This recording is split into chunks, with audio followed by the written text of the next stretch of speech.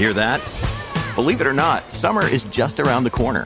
Luckily, Armor All, America's most trusted auto appearance brand, has what your car needs to get that perfect summer shine.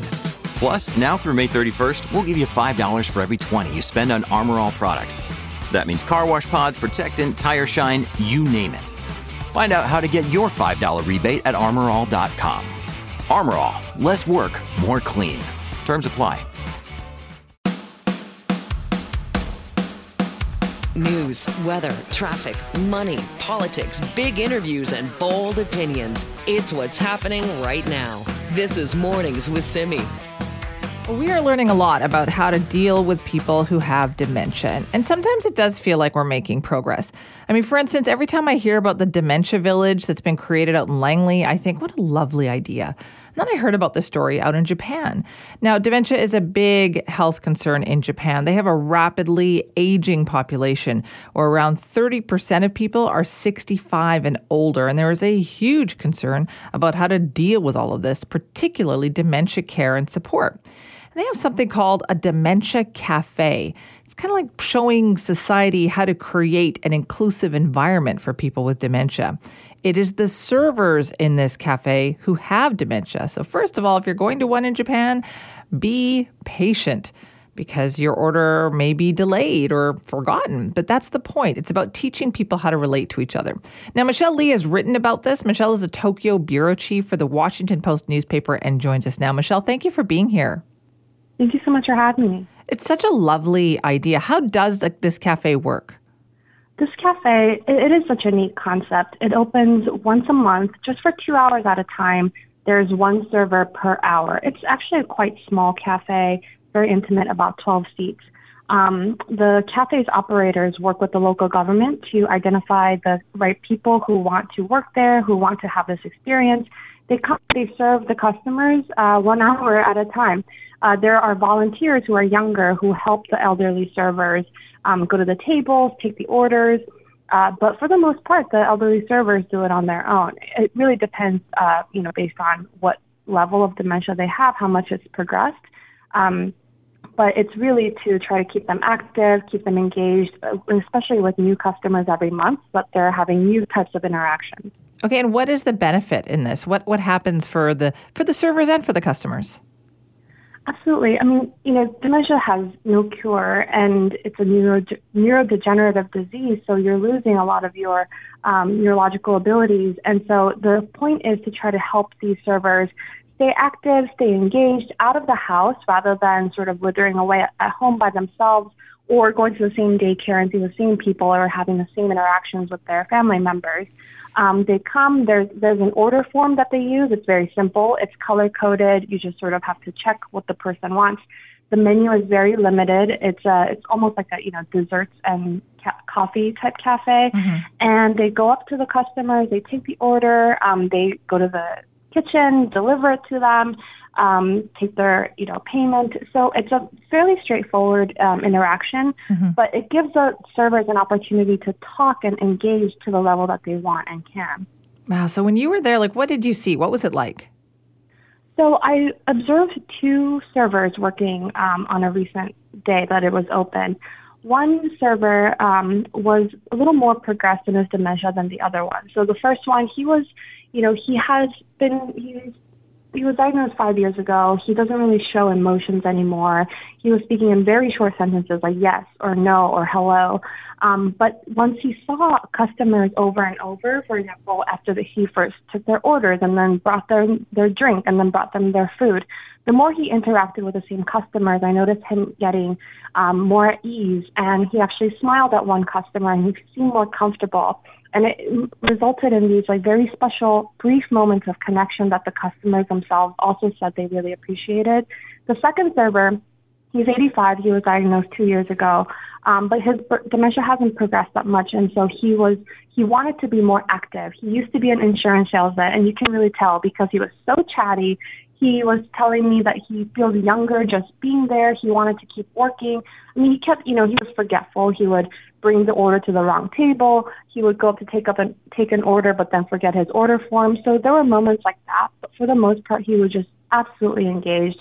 We talked to his wife, and she said that he tells her that just going once a month isn't enough, and that he wants more interactions like that because he wants to stay productive. Wow, that's amazing. And so do doctors also think, like, is this beneficial for dementia patients in the long term? Will it help them kind of keep those connections? Right. I mean, I'm not a doctor, but I've read a lot of research about how staying active, trying to prolong the productive years is very key to trying to delay the progress of dementia.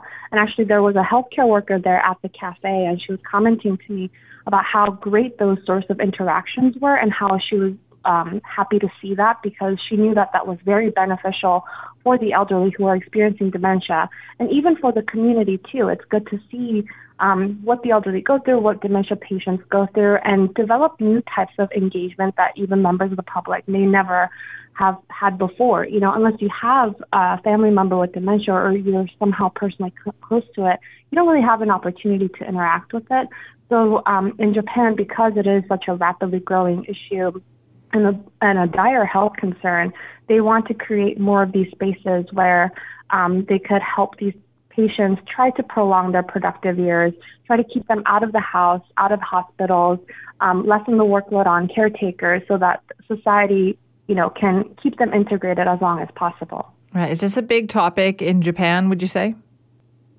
Absolutely. I mean, as you mentioned, Japan is a very quickly aging society, and the Prime Minister, Fumio Kishida, has actually identified dementia as a national health project, an urgent national project.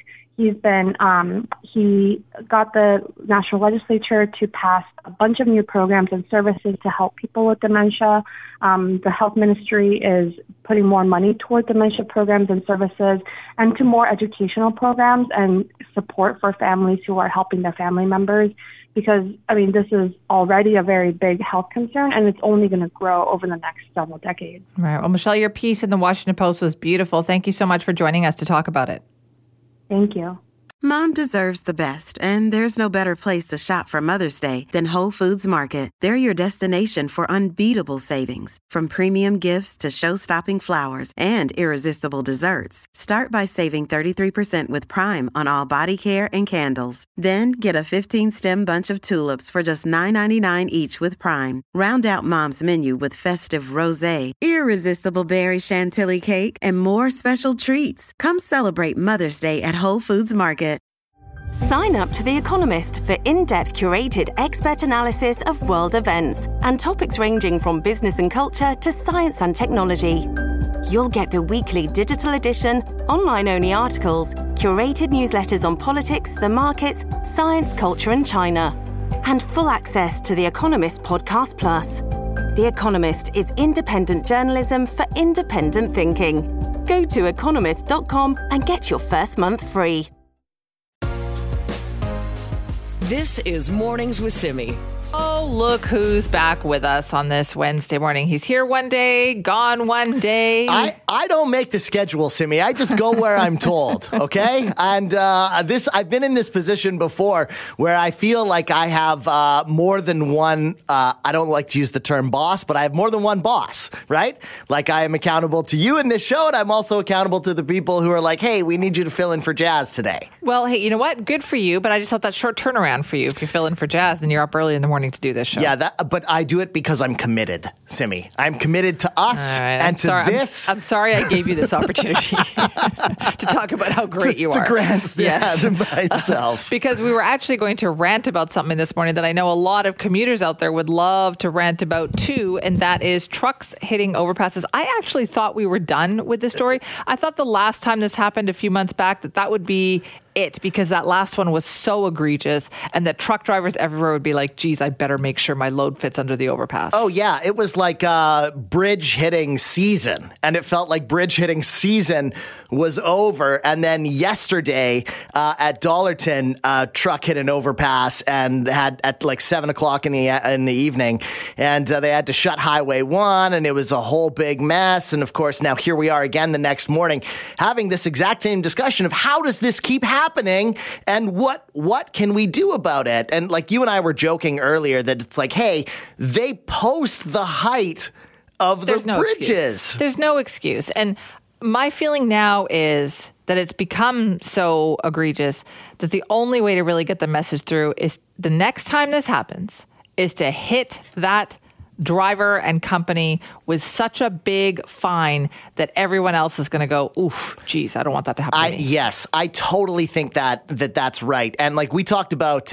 we've had guests on the show before who have mentioned that like there are apps available to tell drivers how to avoid these bridges and stuff. But I think I wanted to do a little bit more research into this because it does feel like it happens so much here and recently.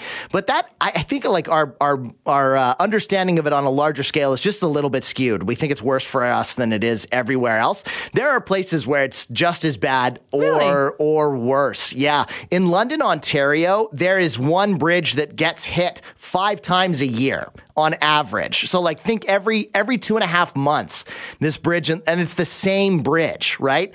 It gets hit. But what they've done there, Simi, is they have installed a system before the bridge. Like, you know, when you go into an underground parking lot and they have these metal things hanging down. So if you hit it, it won't do as much damage because it's hanging, right? It's not like a permanent structure, but you'll hear it hit your car. So they've installed systems like this at this bridge in London, Ontario, and it says it's drastically reduced the number of collisions. The truck drivers will hear it, hit their truck, and then they stop and turn around. So now they only get about, maybe 1 a year instead of 5 a year. There are places in the States where it happens all the time. There are places in the UK. In the UK, they've had like over 1,800 overpass strikes over a period of 2 years. 1,800. Like that's a lot. So it doesn't just happen here, but people are coming up with different sort of solutions and ways to sort of fix this and stuff. I mentioned that metal pole thing. One company is testing out like a laser system. So like if you're driving and for some reason you cut this laser, lights will flash like you're going to hit the overpass. Okay, that's good. So right, a warning system. Exactly. So you're saying we need to, rather than just wait for common sense to kick in, we need to help people along. Well, it's kind of like, as a parent of young children, I feel like it's part education and then also part you have to just sort of say, look, the damage that's being done by this is inconveniencing so many other people that we can't just let it keep happening. Like, it would be wonderful to like give tough love to these companies and these truck drivers until they figure it out. But the people who end up paying for that are all the other commuters who are delayed by this, and like our tax dollars are being used to fix all. So yes, we definitely still need to punish and figure that out and stop it from happening. An ounce of prevention for a pound of cure. But I think we also need to like get involved and just say like, you guys can't figure this out on your own. We're going to figure it out. We're going to put these systems in place. I appreciate that you are giving this context so that we understand it's not just us, because we do have a tendency to think this is the only place where this happens. Oh, totally. Yeah. And interestingly, in the States, the standard for an overpass is 14.4 feet. Here in Canada, it's 13.6 feet. Oh, okay. That's a big difference. Yes. And the standard for height for a semi-truck is around 13 feet. So like 6 inches variance here, almost closer to a foot variance in the States. And it still happens in the States.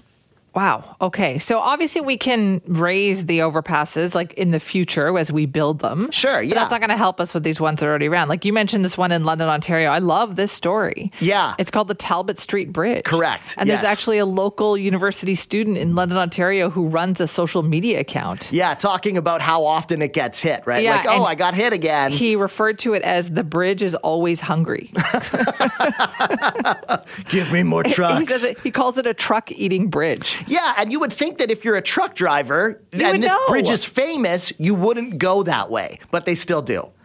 Okay, so what you're saying is that this happens, stupidity is everywhere. Absolutely, and yes. that we're all kind of subject to doing this. So I understand that maybe we can understand this is human nature.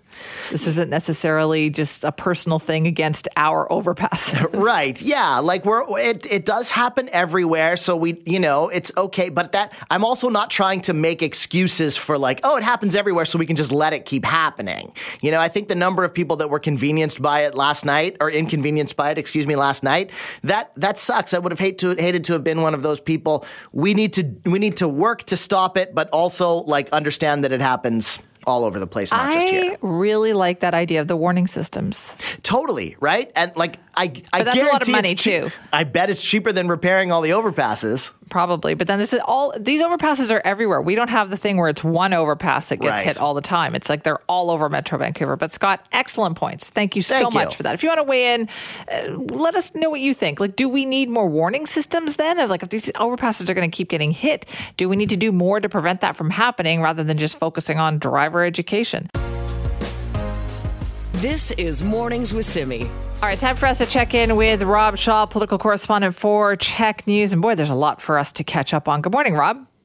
Good morning, Simi. Okay, let's start with these anti-SOGI protests set for today, because it feels like all the political parties kind of have this on their mind right now.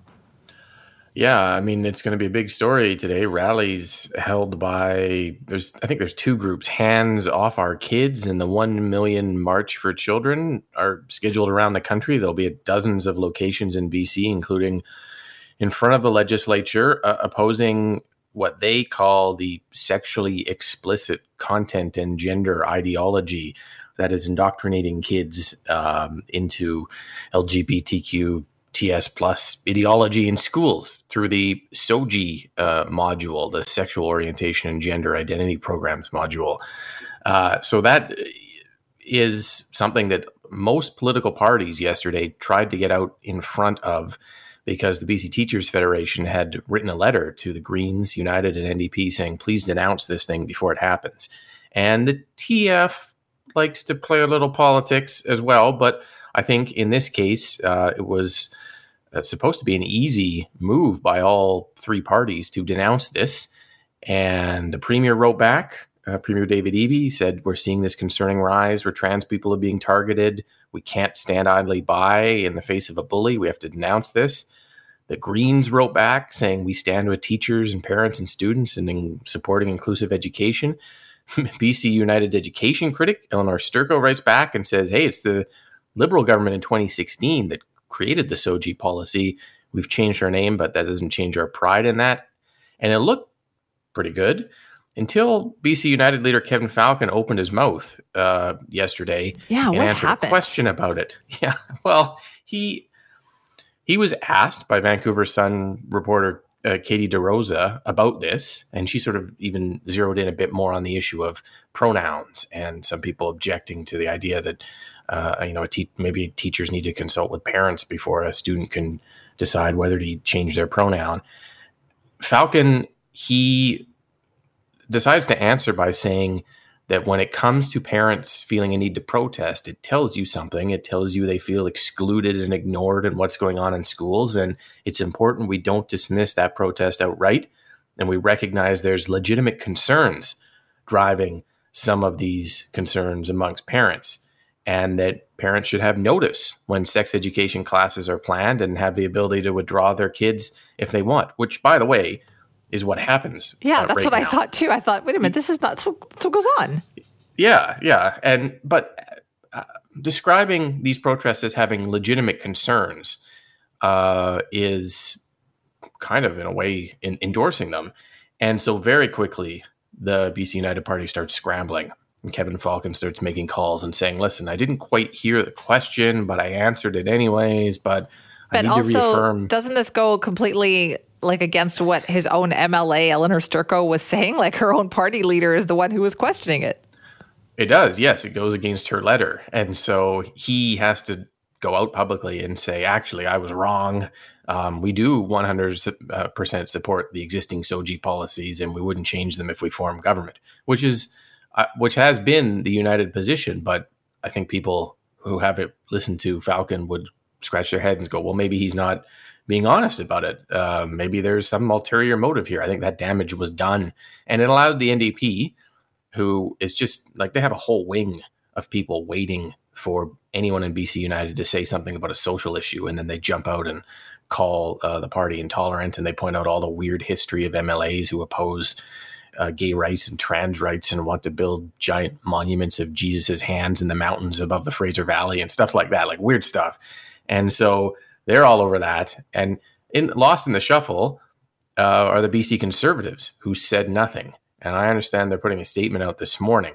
They're not going to be in the march as a party, but they expect many of their members to be.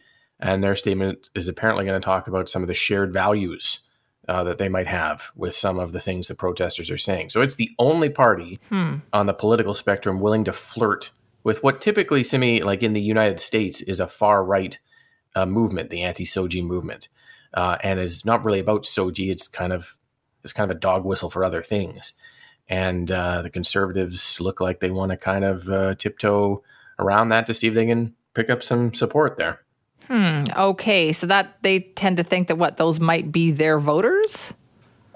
I guess so. I mean, the conservatives continue to pride themselves on being the only party to take certain stances. They think, and maybe there is something to this, that if they're the only ones talking in a by-election about the issue of trans people, trans women not being allowed to compete in sports with other women, that they are somehow forging new political ground and somehow appealing to part of the electorate that wants an option. And the conservatives continue to say, we want to be an option for people who are upset about the way that society and the world is going. So it would make sense that they would try to, in their minds, be the only party to not denounce what's about to happen today on these anti-Soji protests.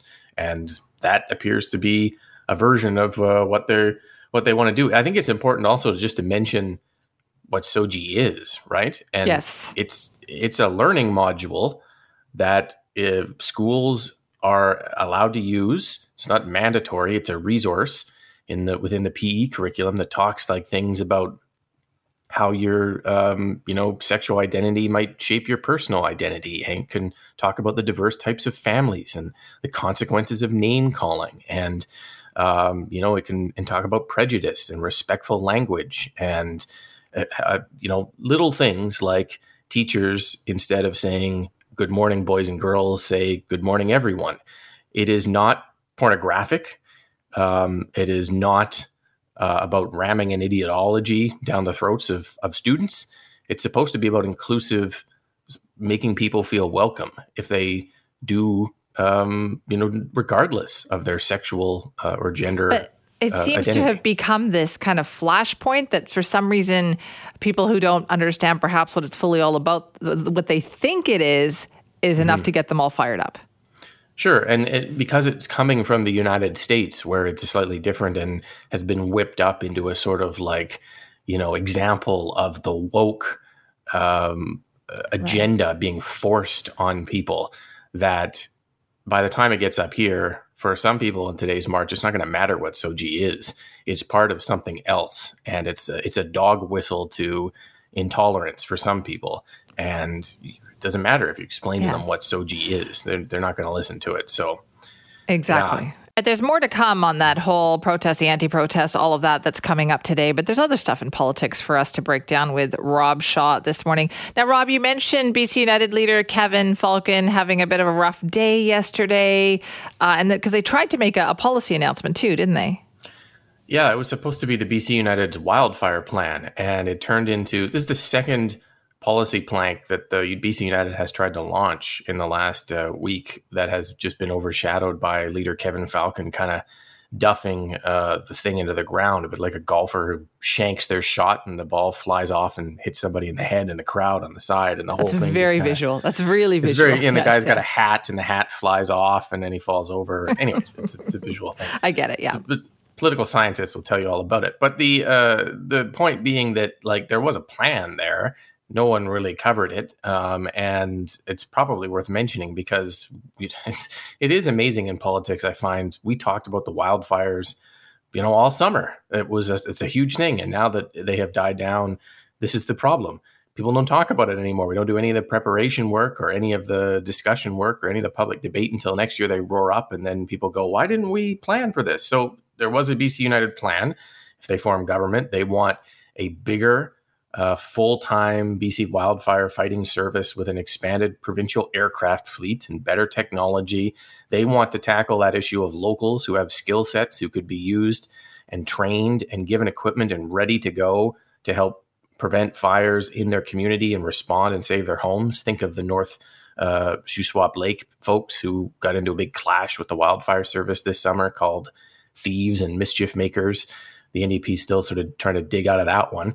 A better plan to boost financial support for people who evacuate in 72 hours. There were lengthy delays. The Premier mentioned people sleeping in their cars, waiting to get help at centers. He's got a task force trying to figure that out. And then more aggressive forest policies like fire smart funding to clear fuels before they threaten a community, which Forest Minister Bruce Ralston has blamed on municipalities for not doing. So I think the plan, it wasn't incredibly detailed, but it hit the areas that stung the NDP government and the Wildfire Service this summer, and provides a slightly different option for voters if they were unhappy in different parts of the province, generally in the interior north that are already voting BC United anyways, but is a slightly different version of what the NDP is doing. And the NDP, to be honest, is trying to change theirs to address some of these issues too. So what is the rationale behind what we see BC United doing right now, this is another big policy announcement that they made? Like, we're a year away from an election. Why do this now? Well, I think that Kevin Falcon feels like he wants to give voters a chance to learn what BC United is, because no one knows what the brand is. And as they learn what the brand is, it's more than just a soccer ball logo. It is more than just a weird new name. It's got a bunch of policies underneath it. So between now and the next election, if you somehow encounter BC United or wonder what it is, there'll be at least a few planks of a platform that might be able to hook you in, depending on if you're interested in crime or addictions or wildfires or whatever. The risk of that is that you play into your opponent's hands. The NDP have often criticized BC United for just complaining and not offering solutions. But if you offer solutions, then the government just steals them, and then your solutions become meaningless. So there is a bit of a balancing act it has to find there. But Falcon's intention, is instead of waiting till halfway through an election campaign to release a 100-page platform, he's going to do it ahead of time and try to hook people in and hope that the NDP are too stubborn to change. And that is we'll see how well it works. It's not what most parties do, but it's an interesting approach by the leader. Well, I guess it has to go off well, though, right? Like, as you point out, yesterday was another one, and there's some interesting stuff in that wildfire plan, but once again, got sidetracked. Yeah, I mean, it's hard for the opposition to get publicity, right? So they need these plans to land and launch in the way that they hope. Otherwise, who's going to cover their wildfire plan tomorrow? Like, there's other things going on.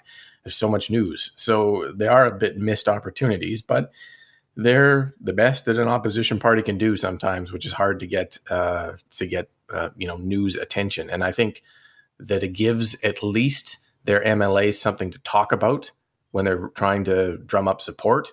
And it gives the potential candidates that they want to recruit something to aspire to. You're not just joining a new title that means nothing. You're joining a party that has some positions already. And so I think that helps them with recruitment. They got to be out there trying to find more Eleanor Sturkos, more really good politicians to join BC United, modern folks who are intelligent and smart and well-spoken and seem like good people too. And they need to have a few stakes in the ground for folks to want to join if they know what the party stands for. So there's that too. I think it makes sense.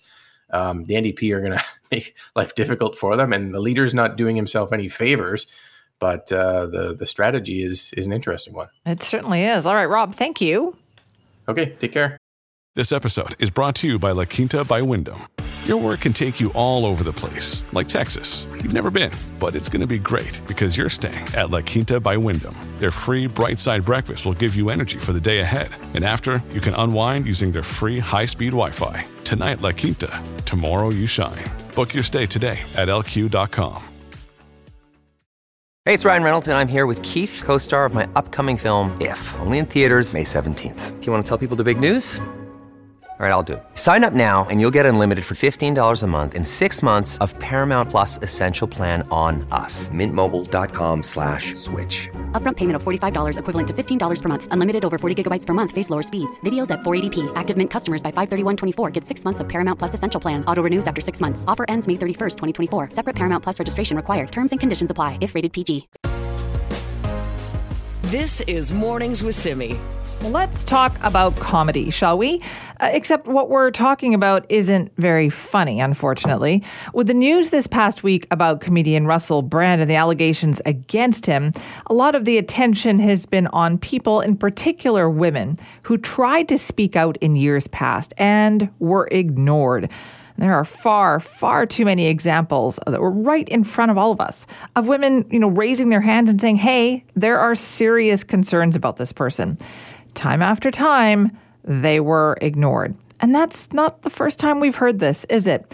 Female comedians will tell you the industry can be toxic. It is dominated by men, and speaking out just isn't very funny. You know what I mean? Like everything is just supposed to be funny. Or maybe people are told who try to raise a concern, you just don't get the joke.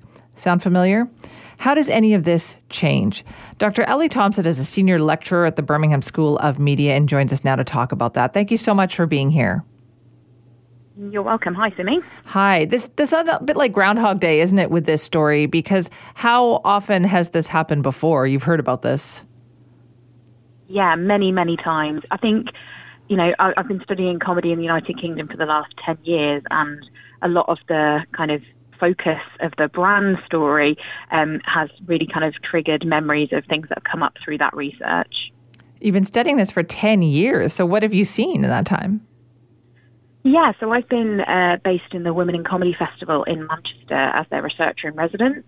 But I've also been studying the comedy circuit more broadly, and I've been looking specifically at the boundaries that women and non-binary comics have when trying to enter into the industry, which has historically been and continues to be male-dominated.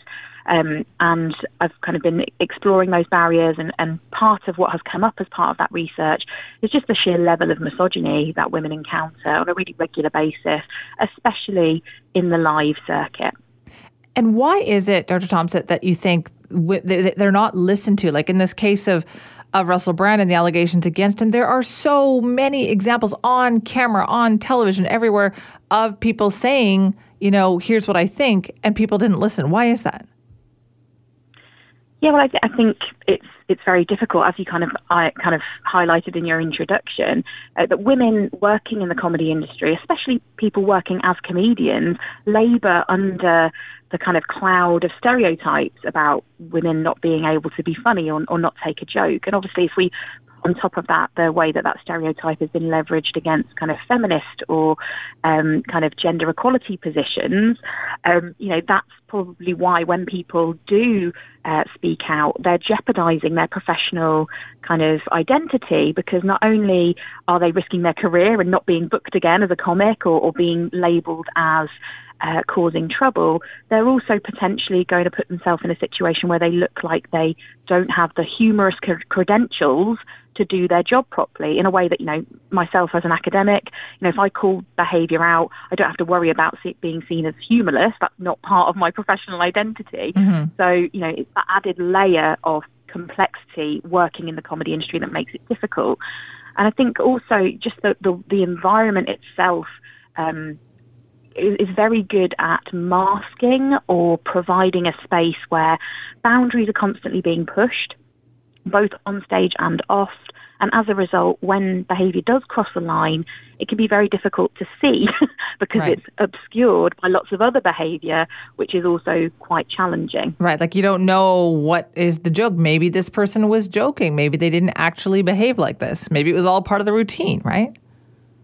Yeah, but also it's like the kind of behaviours that get normalised. I mean, in the Channel 4 Dispatches documentary, accusations were made around from Brand's former colleagues explaining that he often took meetings either naked or in his underwear.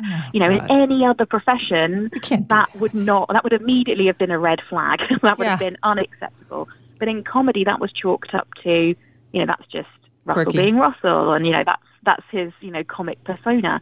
So that's what I mean when I say it's the specific working conditions that maybe foster an environment that makes these kind of boundary crossings or, assaults and sexual misconduct possible. Has nothing changed, Dr. Thompson? I mean, when you think about the last 5 or 6 years with all the different things that have come up, the Me Too, Louis C.K., all of that, so has nothing changed? I mean, I'd like to say that some things have changed, the conversation and the actions are not happening quickly enough. But one thing I would really like to highlight is that the work being done to make this change has inevitably fallen on women and minority groups. So in the UK, the work being done to address sexual misconduct in the comedy circuit is being done by women comics and minority groups.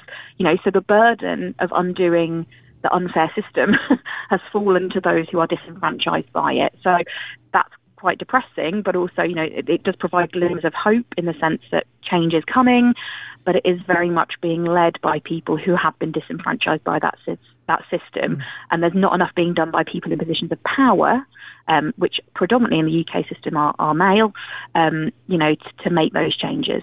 What was different this time that made this blow up the way that it did? I think probably the celebrity status that brand has. I mean, obviously there is that factor where there was name recognition of that comic on a much wider scale than there would be with somebody perhaps only working in the live circuit. And I think, one of the things that are particularly shocking about the allegations is the number of people who not only knew about it, but potentially enabled situations to continue. There was, again, discussion in the documentary around accommodations for including brand in programming by removing or suggesting the removal of women crew members because they didn't want to put those women crew members in a vulnerable situation, rather than just not employing the problematic male comic. So, again, the burden of changing that situation or making it a safe space was on at the expense of the careers of those women, really. So you talked about why, with comedy, that's just somebody being funny or quirky. Is it because they think, that's just his creativity? Like, are we blaming or allowing too much to be blamed on, that's just the way their creativity? Well, yes, to some extent, but also just the informality of the sector. You were talking, especially in live comedy, about a huge number of freelance, precarious people who need to build relationships with each other in order to be booked again, in order to progress their careers. And because historically that has been, people in positions of power have been men, promoters, bookers have been men, and the comics have also been men, that has created a very masculinized, informal space where banter is very much the kind of default setting. So it's not only it's that environment, that informality and the precarity that also creates that particular context that's difficult for people to navigate. Right. Well, this has been fascinating. Thank you so much for your time on that today. You're welcome. Thanks very much. This is Mornings with Simi. I don't know what happened when that song started playing. Everybody got really worked up and excited, including our contributor, Scott Schatz. You go a little old school and everybody gets all excited. Just doing jazz hands over here, Feels good. Jazz hands up in the air. All right, we're talking about the internet, and this is so tough for so many parents about developing rules around this. Yeah, and Simi, your kids are older than mine, so you probably have it established, but my older daughter is 7, and she is all about the phones. The kids in her grade, in grade 2, love. Wait a minute, 7? Yes. She doesn't, 7. I want to be clear, does not have a phone, but like when they're making a craft, it's like, hey, you can make something out of this cardboard box. They make phones and pretend that they're doing cell phone things. And she's already talking about what apps she's going to get when she gets a phone. And I'm like, it's a long time away until you get a phone. Like, we're not talking, these apps probably won't even exist by the time you get a phone. There will be much better apps by the time that comes. Yeah. And so, I have this paranoia, and my friends, my peer group, we all do, about how we're going to manage this because we see it coming. And it's like, my kids aren't getting a phone. Or,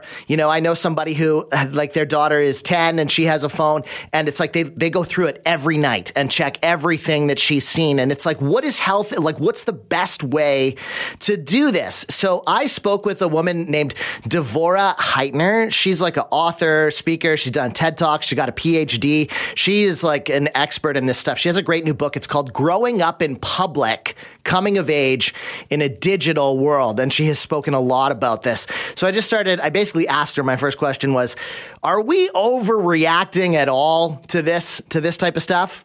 I think some caution is warranted. The internet is definitely not designed with kids in mind. The reading level is like, grade 8, and the content, some of it isn't even great for adults. So certainly I think it's not unwarranted to be concerned. That said, there's lots we can do to influence and help our kids get comfortable with and to use the internet safely, and there really is no sort of unplugged life. Like even if you're going to go live on a farm, you're probably going to have a website for your farm. Yeah, I like that you mentioned that point, because I interviewed a guest a couple of weeks ago who spent a year offline, like without any internet access at all, like not even through like third parties or anything or friends or anything like that. And one of the points that he came away from it with is just that how necessary the internet is for, just everyday life, like paying taxes and like booking a taxi and just all of these sort of random things. So I like that point, that the idea of not keeping our kids off of this is kind of, that's not realistic, but just teaching them proper usage. Now, do you have like a line in your mind, like, oh, at this age, it's okay to start exposing them, maybe a measured amount? Do you have any insight on that?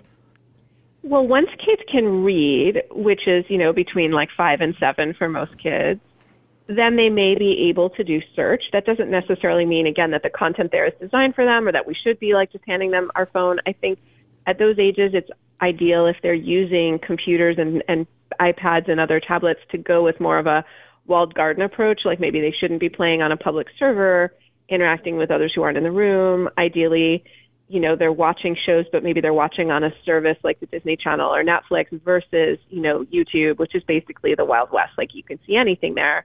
Because once you're on the net, you want to be with them in those first experiences, just like the first, 26,000 times your kid is driving a car, you'd want to be with them. You're not just going to hand them the keys. So, if they're going to go on YouTube and they're, say, 8, 9, 10, that's a good time to be with them. Talk about what to do if they run into something that's scary, not for kids. And it is important to talk with kids about some of the kinds of content they might see that might be upsetting. And that's a different conversation with an 8-year-old than a 15-year-old. Like the conversation about things like pornography is different with, a kid who might really stumble on it in elementary school versus a kid who, in a sense, might be looking for information about things like sex and sexuality when they're older. But it's important to talk with kids about, hey, you might find this is misleading, this could be scary with little kids. And with older kids, to say, hey, this is out there, but this isn't how I want you to learn about this stuff. Here's a good book, right? Make sure they have an alternative. We don't want kids going there for their basic education. I think it's really important to not kind of put your head in the sand, though, and think, oh, my kid would never look for anything like that or find anything like that. Oh, yeah. I mean, not how the internet works. Maybe answer this. This is kind of like the big thing. It's like, how do we find the balance here between this is here, it's not going away. We're trying to teach our kids responsible usage, like older kids who are questioning things like sexuality and development and stuff. I've also talked to people who feel that like in certain cases, the internet can be a resource for, kids who are LGBTQ finding other people like them in a situation where they otherwise wouldn't be able to do it. Yeah, kids can build like affinity and community. And right. I think it's great, like for kids who are LGBTQ plus or neurodivergent or, are a member of another community that experiences oppression and they want to join a community online. What I hope, though, is that all kids also find an in-person community. We don't want that to be their only community, ideally. And also we have to recognize that even within the positives of an affinity community, and I really believe in that, there are some risks as well. It can be a really positive space, but it's definitely a kind of a space where kids should have some mentorship and support. And they should know what are the red flags, like what are some situations where I could be in a chat with someone and I don't want to be in that chat anymore. What is the best way for parents to keep their kids safe on the internet? Being the person they can talk to openly is huge, because if we threaten our kids or say, oh, I'm going to take away your phone if you go to a site you shouldn't, or, add an app that we haven't talked about. I'm not saying we shouldn't have rules, by the way, and enforce them and have consequences. But I think if we say, like, I'll take your phone forever if you stay up late one night texting, like if we, are kind of extreme in our consequences, then they may not come to us if something happens that's scary, like someone having a nude picture of them that they want to share around school or, some other thing. What we want is, even if, say, your kid has shared an image, even if you're not thrilled they made that choice, you will stick up for them. You'll be on their side. You'll help them deal with the sort of legal, or whatever ramifications, because you want them to be safe. You'll support them. So our kids need to know that even if they've broken a rule, gotten on an app we didn't want them to get on, whatever, made a decision that we don't think was wise, we're still there for them. And we need to be really clear, hey, this is a powerful responsibility to be in a digital community with all these other people. I need you to do these things to stay safe, and I need you to let me know. Like, if you see something in the group text, you need to bring that to me. That's Devorah Heitner. She's the author of Growing Up in Public, Coming of Age in a Digital World. Scott, that was really good advice. Thank you. This is Mornings with Simi. No word from the Ministry of Transportation this morning about yet another truck hitting yet another overpass. I mean, how many times have we heard this? Honestly, when that last one happened a few months ago on Highway 99, causing so much chaos, I thought for sure that would be the last one, right? Because everyone was so upset. I thought, oh boy, truckers are going to pay attention. The trucking industry is really going to pay attention to this, and they're going to crack down and make sure this doesn't happen again. And then last night in North Vancouver, that was not the case because it did happen again. Now, the good news for commuters is that this morning that overpass reopened, everything is clear.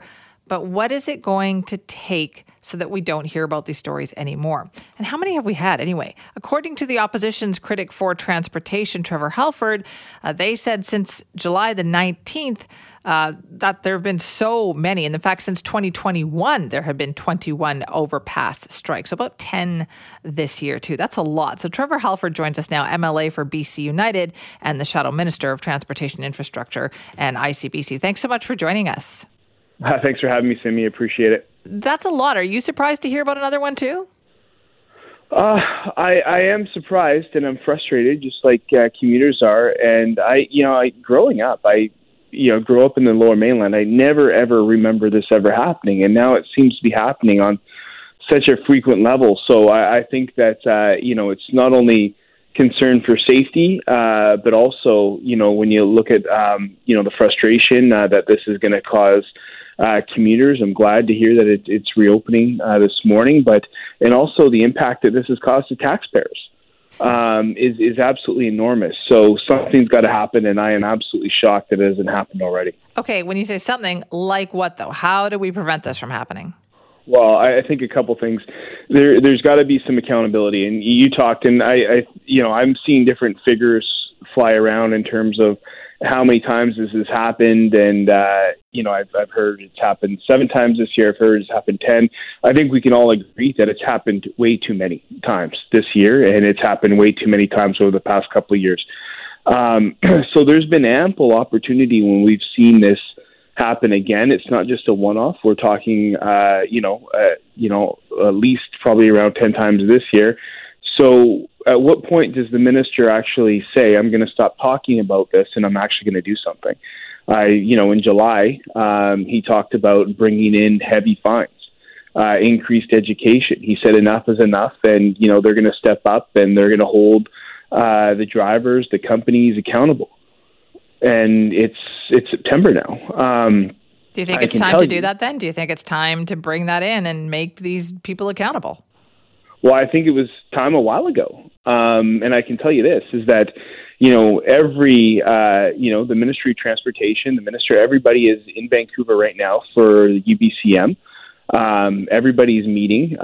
So there's no shortage on people that are available to either comment or make a decision. I don't think that this is something that the public is going to be up in arms about when it comes to keeping people accountable for the safety of our roads. Okay, so what do we do then? Is it a matter of more legislation? Is it a matter of hitting the next time this happens, hitting that driver and that company with a fine so big that every other company is going to think twice? Like, what is it? Well, I think that's part of it. Listen, when you look at the overpass that's been struck on Highway 99, that's still there's still alternating traffic, and the work that's going to go into that, and to get the engineers out there and to get it upgraded and everything like that, you're talking a large amount of money.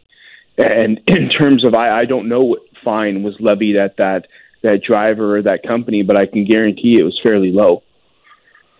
So, when we're talking about this, I think we absolutely have to hold people accountable. And that's when people will start to wake up and realize that when they're driving these trucks, and like 99.9% of the drivers out there, I think are responsible. I absolutely believe that. But what we're seeing right now is that there are some that aren't, and they are causing havoc on our roads. But this is not new. This is something that we've seen, frequently over the last couple of years, and we've had opportunity to step up and change it, and the minister has completely failed us on that. Do we need more technological intervention here as well? Like, do we need to start measuring loads randomly on the road? Do we need more load checks again? I think we need more common sense. I don't know, and I will check to see if this is happening in other jurisdictions. I don't imagine it's happening at this frequency.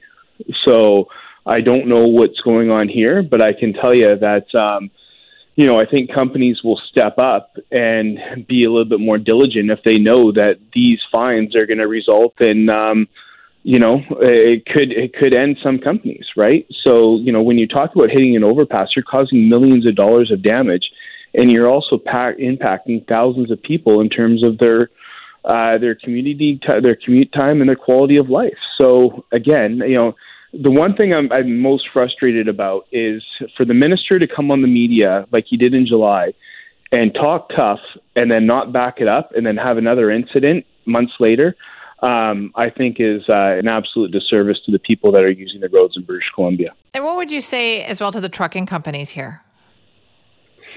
Well, I'd say I think the majority of the trucking companies are doing a great job, and they're getting our goods and services where they need to go. There's a small percentage, very small, that I think are, absolutely, not putting themselves in the right position in terms of being aware of where they are and what they've got on the back. And that's very alarming because, people can end up being killed in these. And I'm so grateful that we haven't seen that yet.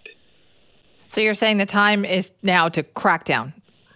I think the time was months ago. I think the time was over a year ago. This is not something that's just happened in the last couple of months. This is something that's happened over the last couple of years, and I don't understand why at this time in September we're still talking about this. We should absolutely have fines, education in place that make sure that people know that when this happens, there are severe consequences.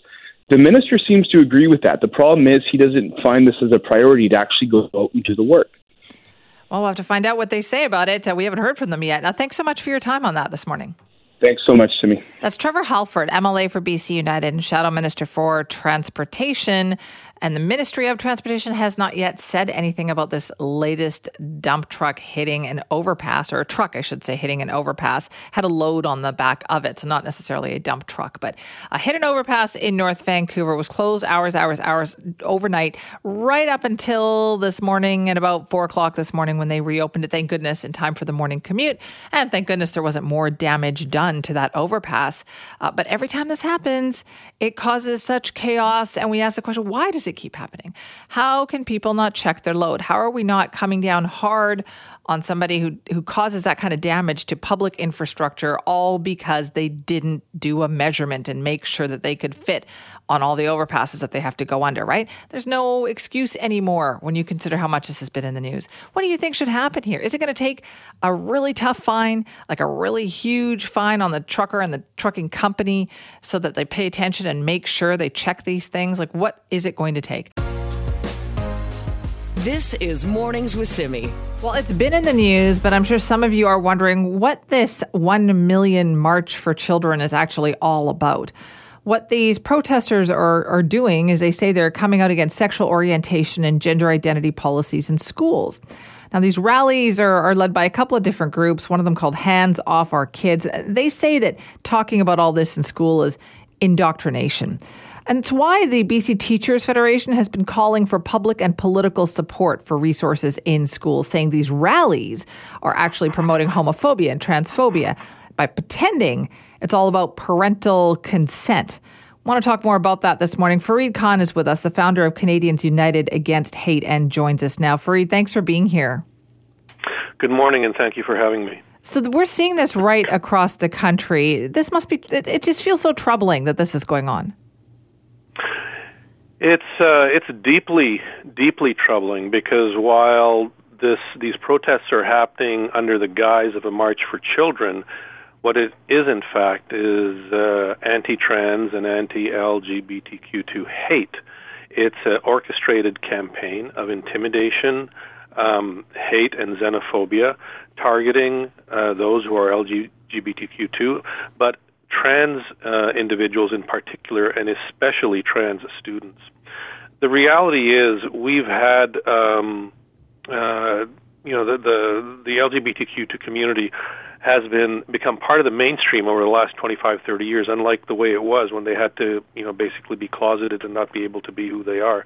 And what these protests are doing and what the people behind these protests are doing is trying to erase them from sight and mind. And unfortunately, they have some conservative politicians who are supporting them.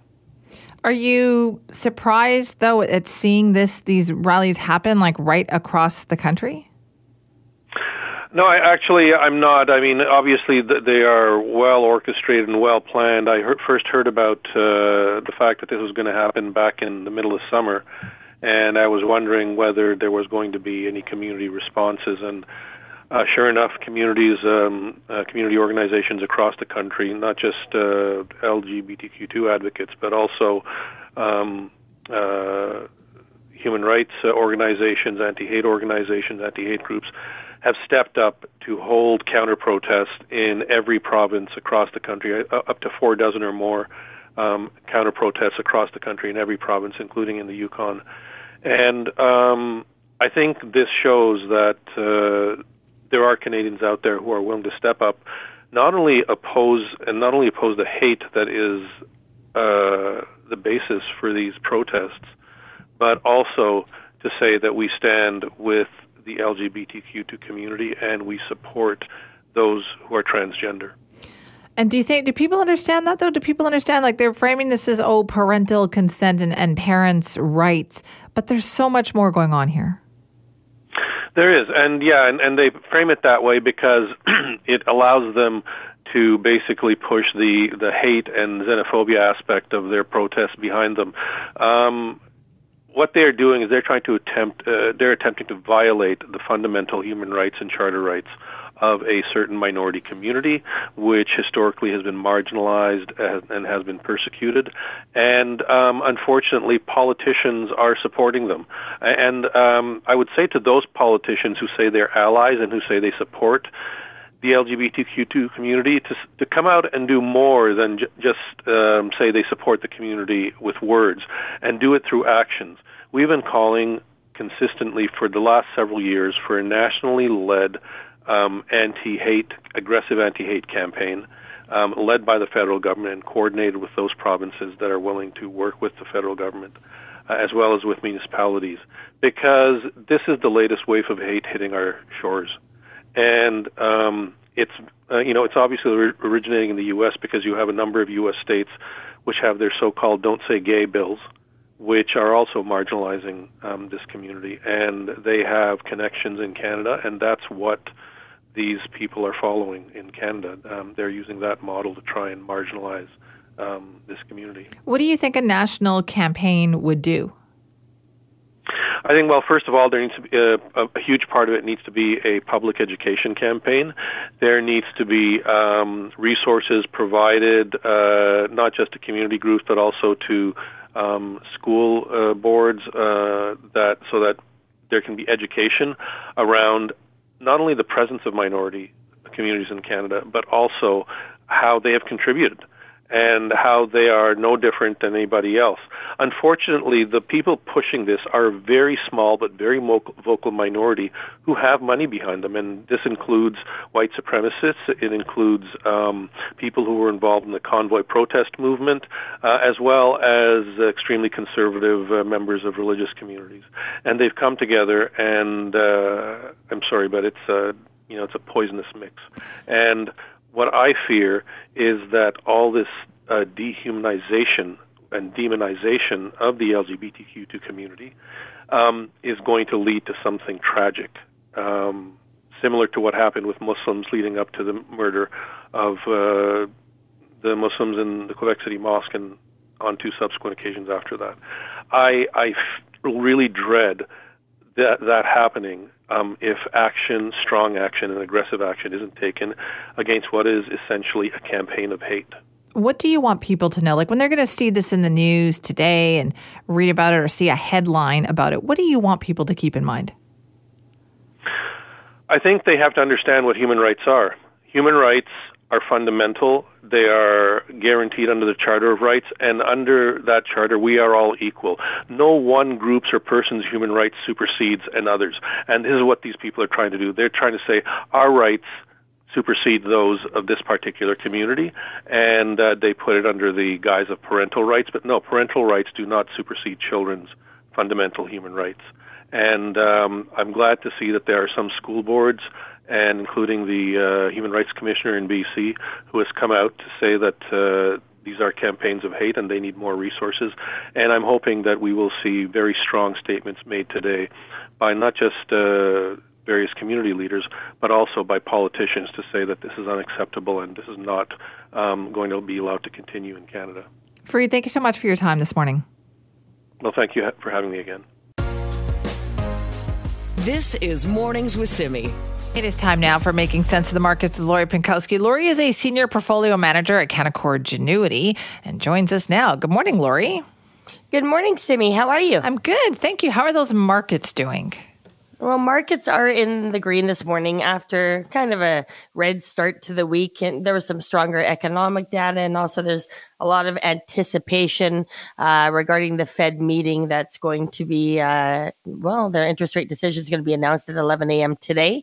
And of course, and they're going to have their talk at 11:30, and it'll be interesting to see what they have to say. I mean, the markets are really pricing in a 99% chance that the Fed's going to hold interest rates steady at 5.5%. The kind of the question is, are they going to increase one more time, possibly in their November meeting, or are they done?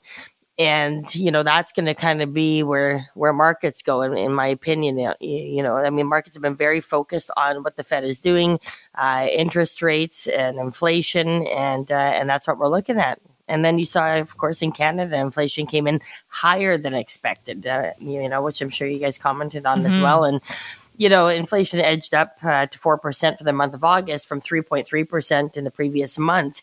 And a lot of that, though, has to do with gas prices, right? Sammy, I'm sure that you're seeing it at the gas stations when you're filling up your car, unless you have a Tesla, of course.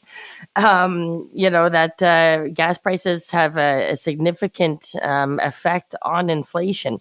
And, that's why we've seen inflation really come down from the peak too, is because gas prices came way down for a certain amount of time. And then, of course, in the last couple of months, we've seen it rise again. And so some believe the Bank of Canada is going to look past us and also pause on rates. It might be too early to tell. When we look at core inflation in Canada, which excludes volatile food and energy prices, ticked up only 0.1%, like to 3.3 from 3.2% a month earlier. And then there's, of course, food inflation. And you see that Canadian politicians are now putting pressure onto Canadian grocery retailers to really stabilize prices. And hopefully this happens. And, because I think that's one issue that we're seeing is that food prices are just are staying stubbornly high. And I think that's one place that's really affecting all Canadians. So where gas prices, central banks don't have as much control over that. Where food prices, and they have called for a meeting with Loblaws, Metro, Empire, Walmart, and Costco to really get a handle on why food prices are remaining as high as they have. And they're supposed to come together before Thanksgiving to figure that out. And so we'll see if that happens. Yeah. Do you think that even that pressure, just like talking about it as well, will make a difference? Because I think Canadians are very frustrated with what they see happening at the grocery store. Yeah, I do think we'll have an impact. And we own some of the grocers in the portfolios, and the conversation that we're having, along with there's been some labor strikes as well, and now with the idea that food prices could come down, that could be possibly negative for some of these grocers in terms of their stock prices. But as a Canadian, we need food prices to come down, right? It affects every family, and whether they're being held artificially high is still to be seen, or whether that would ever, be announced. I don't know, but I think there needs to be work to come together to reduce food prices overall, so that Canadians can afford their grocery bills. Okay, so we'll talk more about that. Of course, as you said, lots of decisions that are coming today. Normally, the U.S. Fed, like they've kind of followed in the footsteps or done what we see happening in Canada, haven't they? No, not always. When it comes to interest rates. In terms of the Fed, no, they wouldn't look as much to Canada. Canada may look more towards the U.S. But in terms of earlier this year, I mean, you saw Canada pause on interest rates and possibly, what we learned maybe a little too early, and the U.S. kept going. So, I think that central banks do look around the world at what other central banks are doing in other countries. But I think they have to look at their own data. And there's been a lot of still strong economic data of the States. But remember how far and how fast they've raised rates, historically is unusual. And it takes some time for all these interest rate increases to really, infiltrate the economy. And so our belief is that they're going to pause. I think they're still going to pause in November. And I think we're very close to that being it. And, what's going to be important is how long all these central banks keep rates high. We've heard some discussion of, holding rates higher for longer, but then there's also that flip side discussion about reducing rates possibly by mid next year. And I know that a lot of Canadians would welcome, a reduction in interest rates at some point in the next 6 to 12 months, because a lot of people have to renew their mortgages. People are getting frustrated with their lines of credit. We're going to talk about having a financial advisor, which many people do. But how do you know when you have like a good financial advisor or when you might not have a good financial advisor? Yeah, I think having a financial advisor that's, subpar is important to notice. And, there's a lot of great financial advisors out there, advisors that are providing all the services people need. But I think there's some kind of warning signs that investors should be looking at. And, we see a lot of people's, statements come across our desk. People call from the radio. We're talking to people about their experience. And so, I have a lot to comment on in this space for sure. I think one is a lack of transparency. A lot of investors don't know what they're paying, don't know what the strategy is. It's never been explained to them in a easy to understand way. And what you want to make sure is that it's clear before you even sign on with a financial advisor. You should know the fees that you're paying that you see and the fees that are possibly embedded in funds and so on.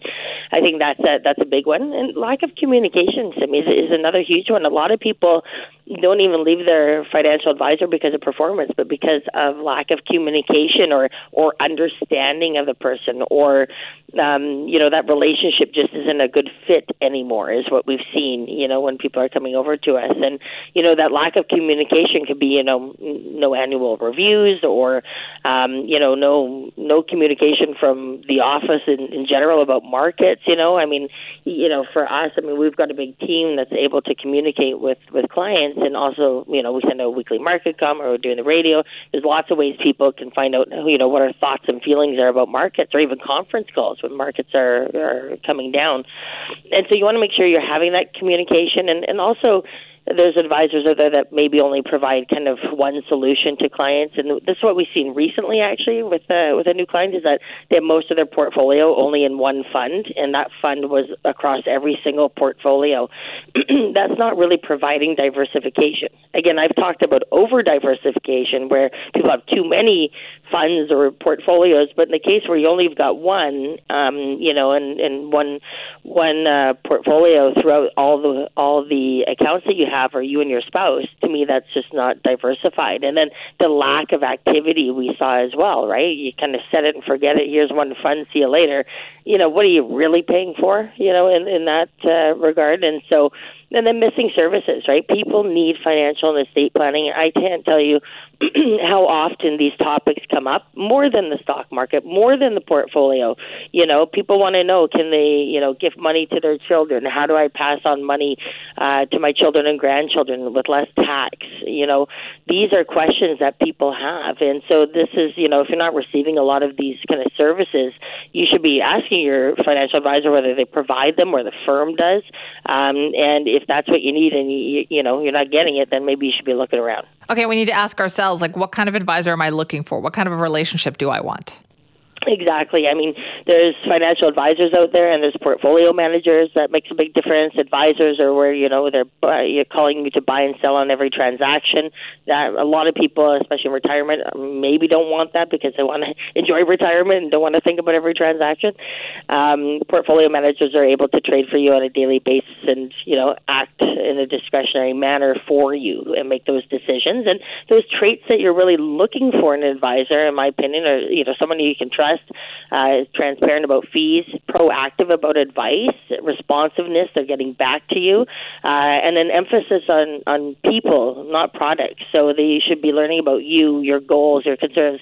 Understanding your family dynamic is a really big one as well, that we take a lot of time on our team to really learn about the people we're dealing with. As I said, you can't manage someone's money if you don't know who they are. All right, well, Lori, thank you so much for that advice this morning.